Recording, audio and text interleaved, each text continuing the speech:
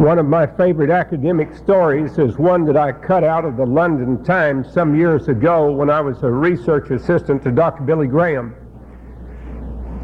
It happens to be quite true. It's the story that 300 years ago, the Lucian professor of mathematics at Cambridge University did a distinctly unusual thing. He resigned his chair as professor of mathematics upon the condition that one of his students be immediately appointed to succeed him. In the light of subsequent history, no one could argue with his judgment because his student was Sir Isaac Newton. The professor's name was Barrow, and he was, by 17th century standards, a very good mathematician, but not in the class with Isaac Newton. John Ellington is one of my students, and I'm not going to get your hopes up by resigning this morning to let John take over, but I certainly appreciated the good word which he brought to us about the meaning of the resurrection. John has a gift of capsuling things in a very good and unique way, and I think all of us were moved and blessed by that and by the inspiration of that prayer.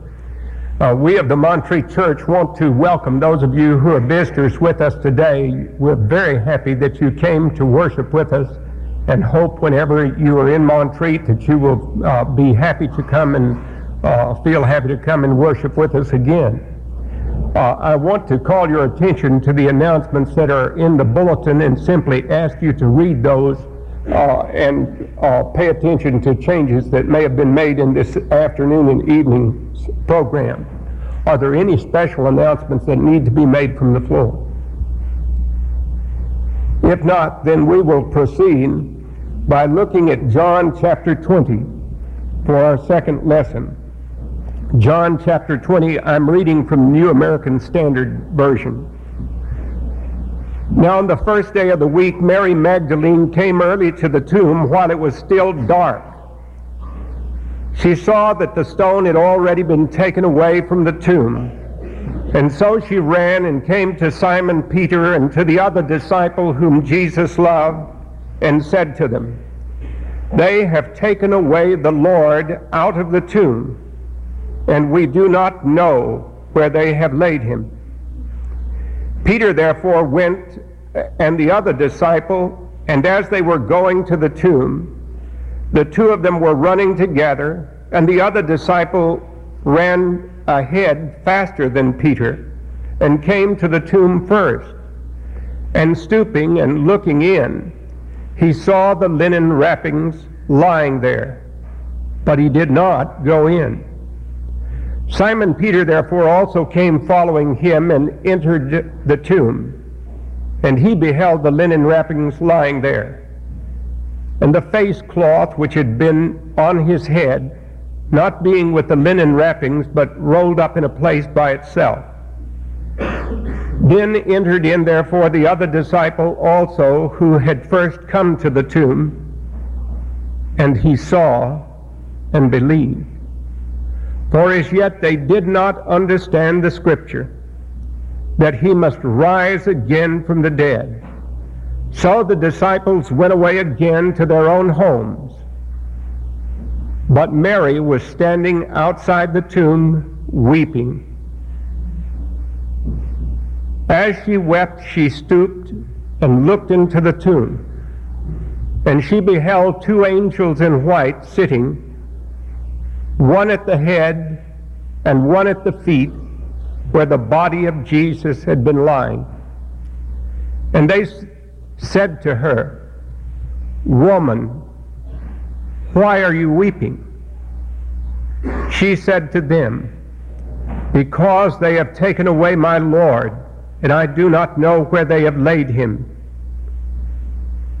When she had said this, she turned around and beheld Jesus standing there, and did not know that it was Jesus.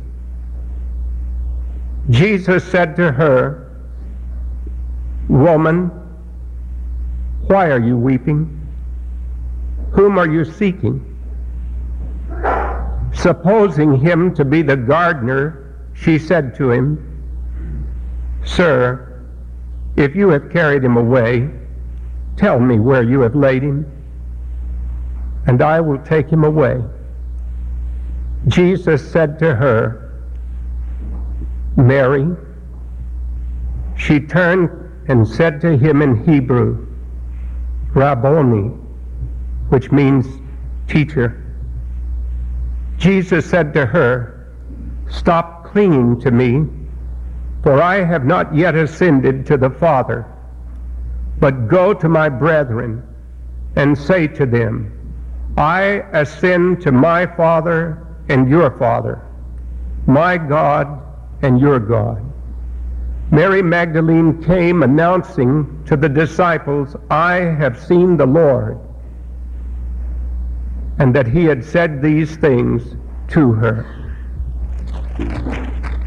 And now verse 30 in the same chapter. "Many other signs, therefore, Jesus also performed in the presence of the disciples, which are not written in this book. But these have been written that you may believe that Jesus is the Christ, the Son of God, and that believing you may have life in his name." Amen. May God bless to our understanding this reading from his word.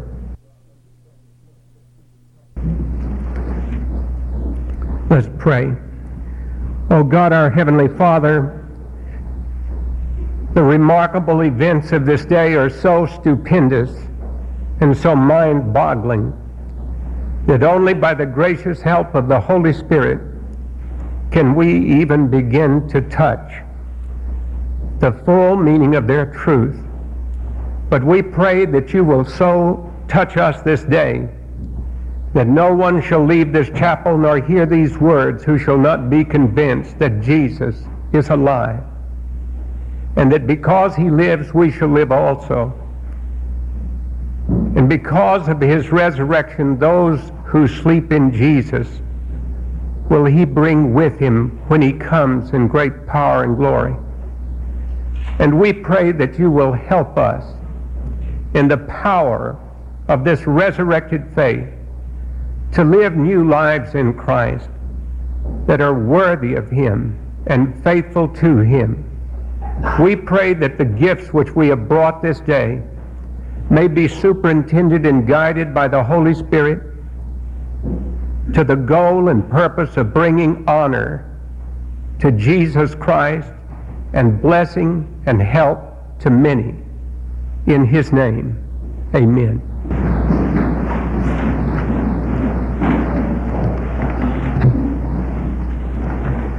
Last week I cited from a book written by Malcolm Muggeridge, the last and closing moments of the life of a great martyr in World War II, Dietrich Bonhoeffer.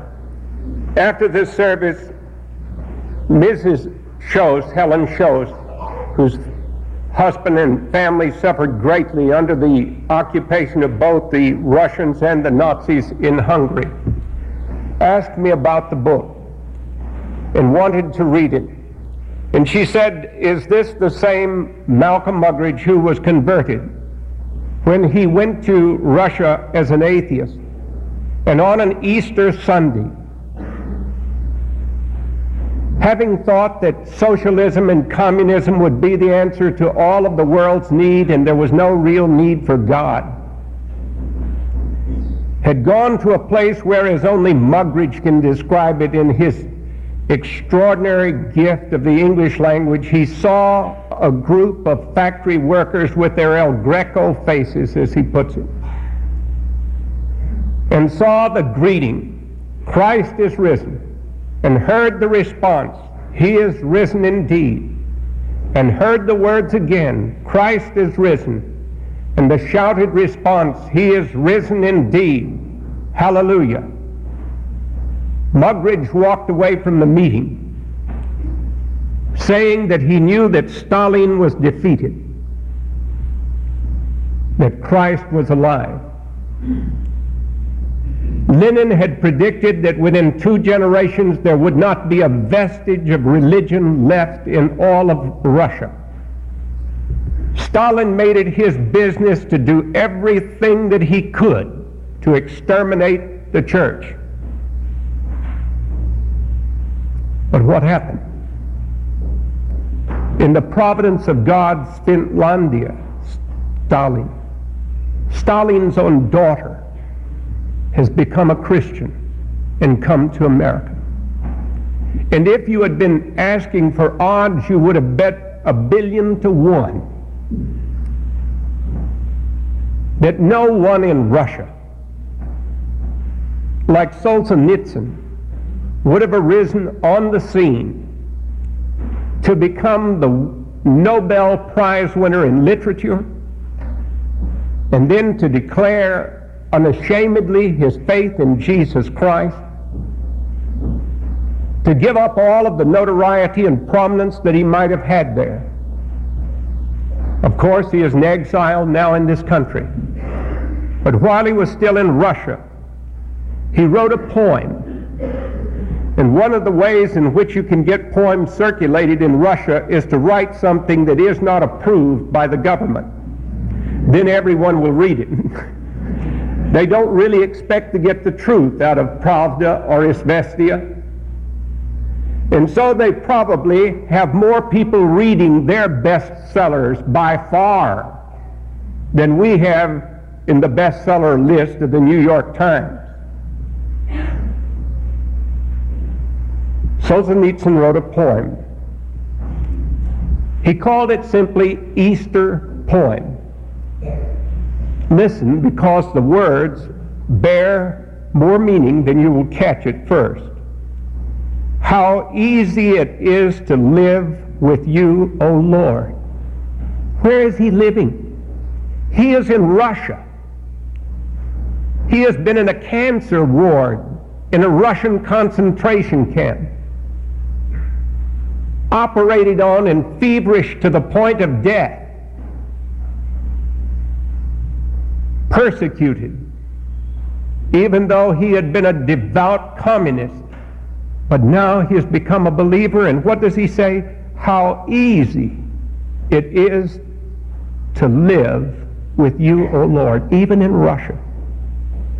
How easy to believe in you. To believe in you when your freedoms are denied. When my spirit is overwhelmed within me. When even the keenest see no further than the night, and I know not what to do tomorrow, you bestow upon me certitude that you exist and are mindful of me, and that all the paths of righteousness are not barred. The great Easter line that comes to us because of its personal faith. Early in the morning, while it was yet dark, Mary Magdalene, that one out of whom he cast 7 demons, she is first to go there to the tomb. Like many of us, she is baffled and wonders who will move away the stone. The enormous stone that was there pushed in front of the tomb. And there she has an remarkable experience with Christ. Still dark. When she got there, she saw that the stone had been rolled back. In Matthew's account, we are told that an earthquake came and that an angel from God descended from heaven and rolled back the stone from the door and sat upon it. And an old German friend of mine used to say, always tell the children on Easter Sunday that the angel laughed because God had given great victory over death.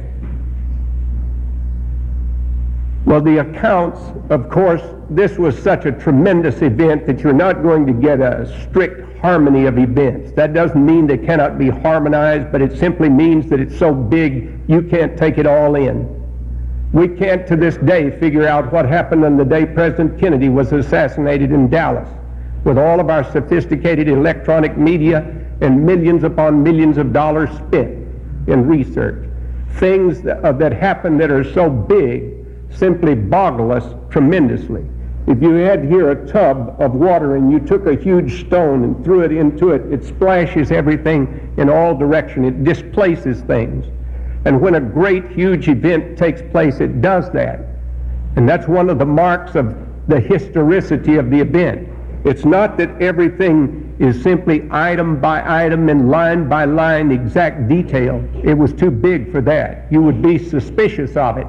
If copiers had come along and said, well, there's a little discrepancy here, we'll put this here and make it all alike. But this shows us the truth. And so she comes and sees that the stone had already been taken from the door. She ran back and came to Simon Peter and to the other disciple whom Jesus loved, that's John.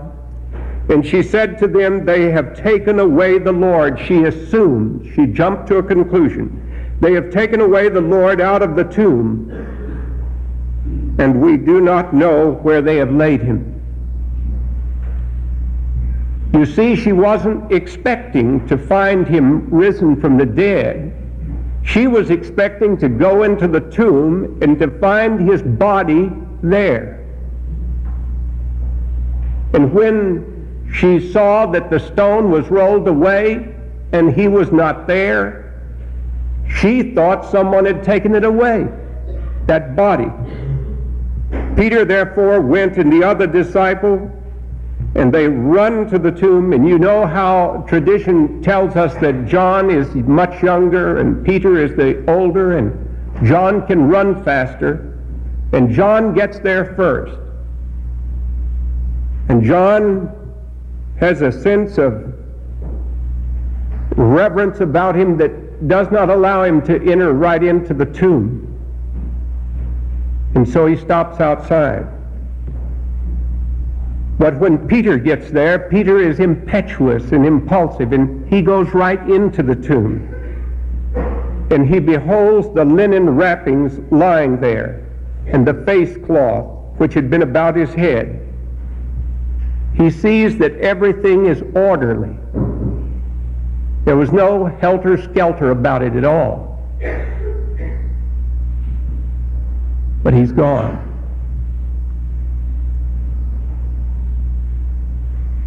Then entered in therefore the other disciple, that's John, who tells us that these things are written that we might believe, who had first come to the tomb, and he saw it and believed. Verse 9 of chapter 20 is very important. It's important when we study the appearance to the two on the road to Emmaus. For as yet they did not understand the scriptures that he must rise from the dead. Part of our problem today is with all of our translations of the Bible, we do not read it and do not believe it. If we did, it makes a tremendous difference. And so the disciples went away again to their own homes. But Mary was standing outside the tomb weeping. And as she wept, she stooped and looked into the tomb and beheld the two angels. She doesn't marvel at this. She is in such stunned shock at what's taken place. She is numb. The two angels are there, and she sees one sitting at the head and one at the feet where the body of Jesus had been, and they speak to her, "Woman, why are you weeping?" And then they ask the question, "Who are you seeking?"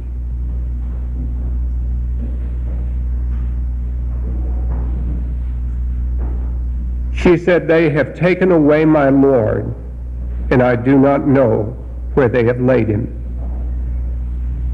And when she had said this, she turned around and beheld Jesus standing there, but did not know that it was Jesus. There was something about his resurrected body that at first made it not easy for people to grasp who he was. And Jesus said to her, "Woman, why are you weeping?" She must have been sobbing terribly. "Whom are you seeking?" And here is one of the greatest suppositions in all of history. Supposing him to be the gardener, she said to him, "Sir," and these words are so pitiful, "if you have taken him away, tell me where you've laid him, and I will come and take him away." Little tiny woman would come and take away his body. You see, she is overwhelmed with grief. And then we come to the point I wanted to make here. Jesus said to her, "Mary."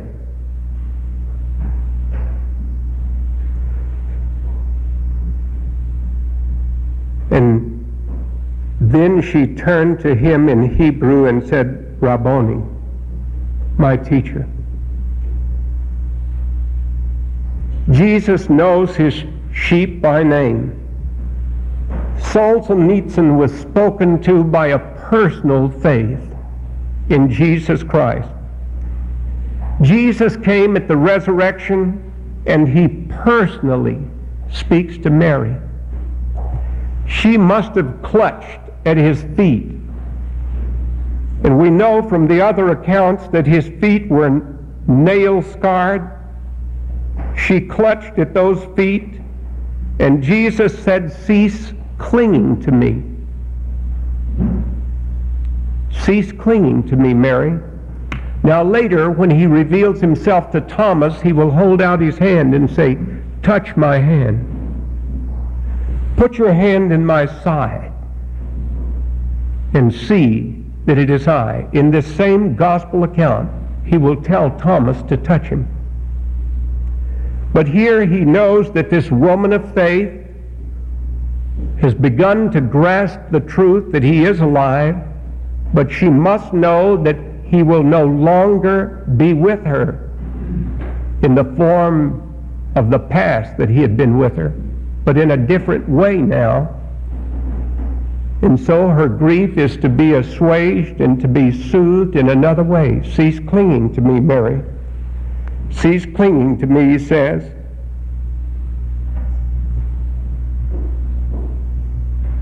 "For I have not yet ascended to the Father."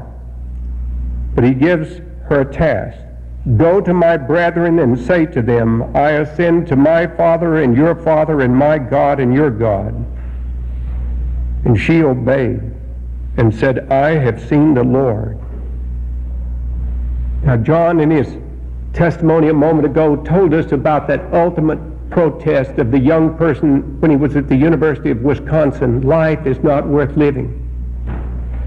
This personal appearance of Christ to each one of us tells us that life is worth living. This past week on Monday, a lovely little girl in our college was brought to my home. I was not well on Monday. Her father had just died at 58.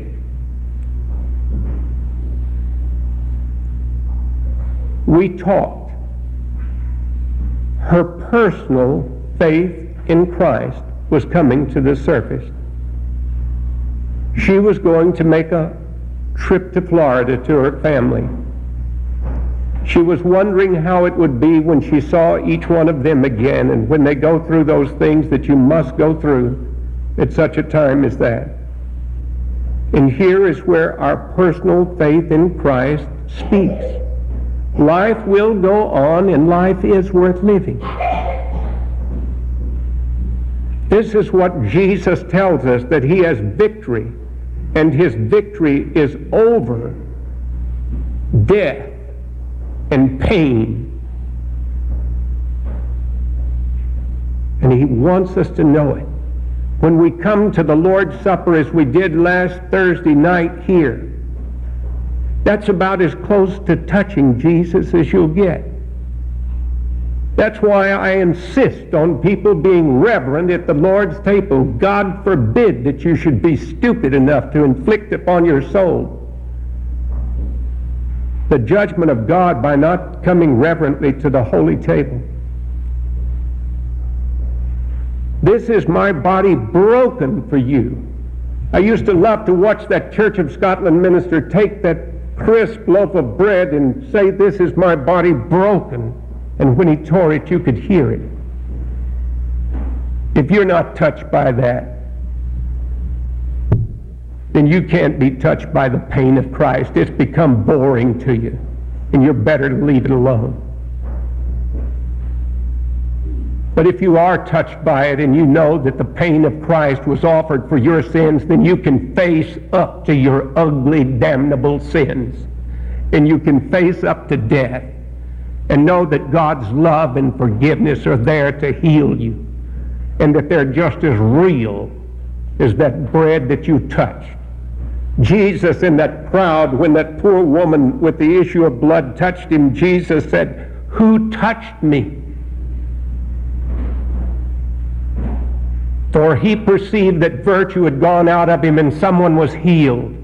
And his disciples said, "Lord, what do you mean, who touched you? Everybody is touching you. They're pushing up against you." And Jesus said, "Somebody touched me."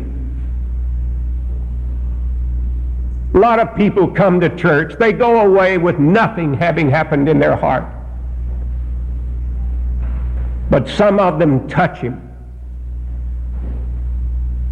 and virtue goes out of him, and that person is healed and touched. The little girl with faith in Jesus Christ and tears in her eyes was touched. On Tuesday, I went to the hospital to see my old and dear friend of almost 30 full years now, a brilliant, brilliant physician, one of the best and brightest medical minds in all of this part of our state. He was coming out from under anesthesia and in his room from surgery. He said, "It's melanoma. I'm not afraid to die." But he said, "I hate to think of what I've got to put my family through, or may have to put them through." Well, that's real. That's life. But what Jesus says, that I am personal and I am with you in the midst of that, and if you really believe it, then you can really count on it. If it's just a dull habit, then there's nothing there. But if it's real faith, and it is for that Christian doctor, he knows that Jesus is with him and will be with him every step of the way. All he ever promised us was himself. "I will never leave you." I love those words from Hebrews 13:5 and 6. "Let your life be without covetousness, and be content with such things as ye have, for he hath promised, I will never leave thee nor forsake thee, so that we may boldly say, the Lord is my helper, and I will not fear what man shall do unto me." The word from Ecclesiastes 2 are better than one. For if one falls down, the other shall lift him up. But woe to him who walks alone. We don't have to walk alone. He is personal, and he walks with us. It's personal, and how good it is. It's so good. At the heart of the gospel is the goodness of God.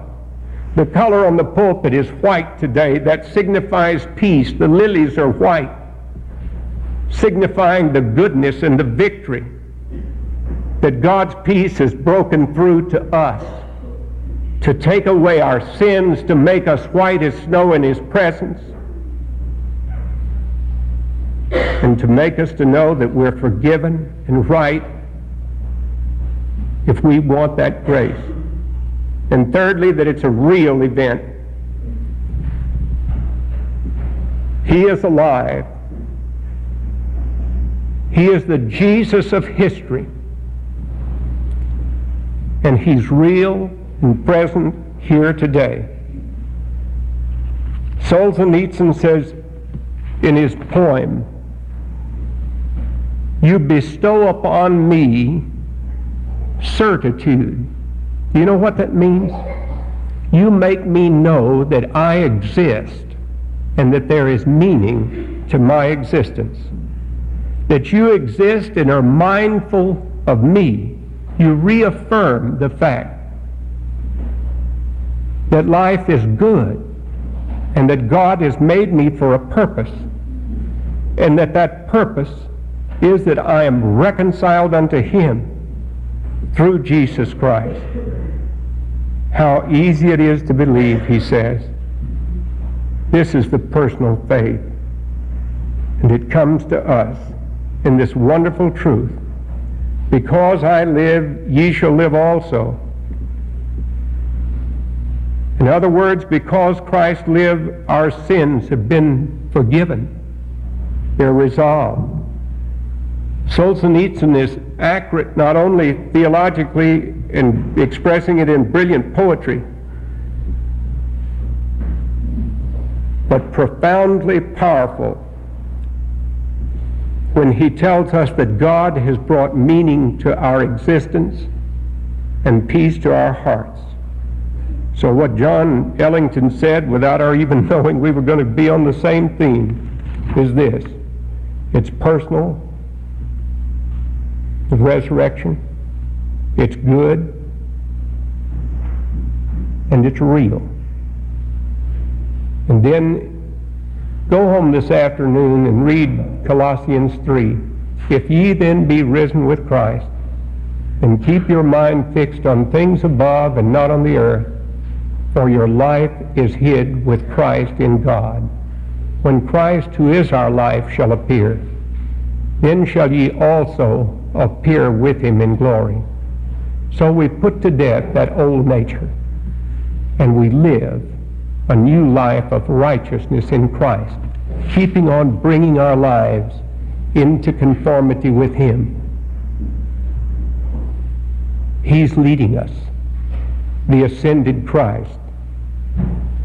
He's giving us directions for our existence. I'll never forget being in a whiteout over northern Canada in a jet airplane, F-102, and having the control tower call in and tell us, the pilot piloting the airplane, how many miles we were from the air base where we had to land, and then those cryptic, mysterious words that tense you up real quick: stand by for your final controller. And then he comes on and calls our name and says, do not acknowledge any further transmission. That means you're traveling so fast you don't have time to acknowledge it. And then he tells you what to do step by step, how much you drift to the right or to the left of your glide path when you're over the end of the runway, and you obey him and you fall right down into place. That was a wonderful feeling. And God will one day bring us to heaven and home, but he wants us to obey our controller. Let us pray. Therefore, my beloved brethren, be steadfast, immovable, always abounding in the work of the Lord, knowing that in the Lord your labor is not in vain. We thank you, O risen Christ, for your presence with us this day, and pray that the Holy Spirit, who cleanses us from sin and who inspires us to follow you more faithfully, may guide us to be good representatives of the risen Lord, honoring him in all our relationships. Help us, O Father, to be faithful to your great love and gifts to us. In Jesus' name.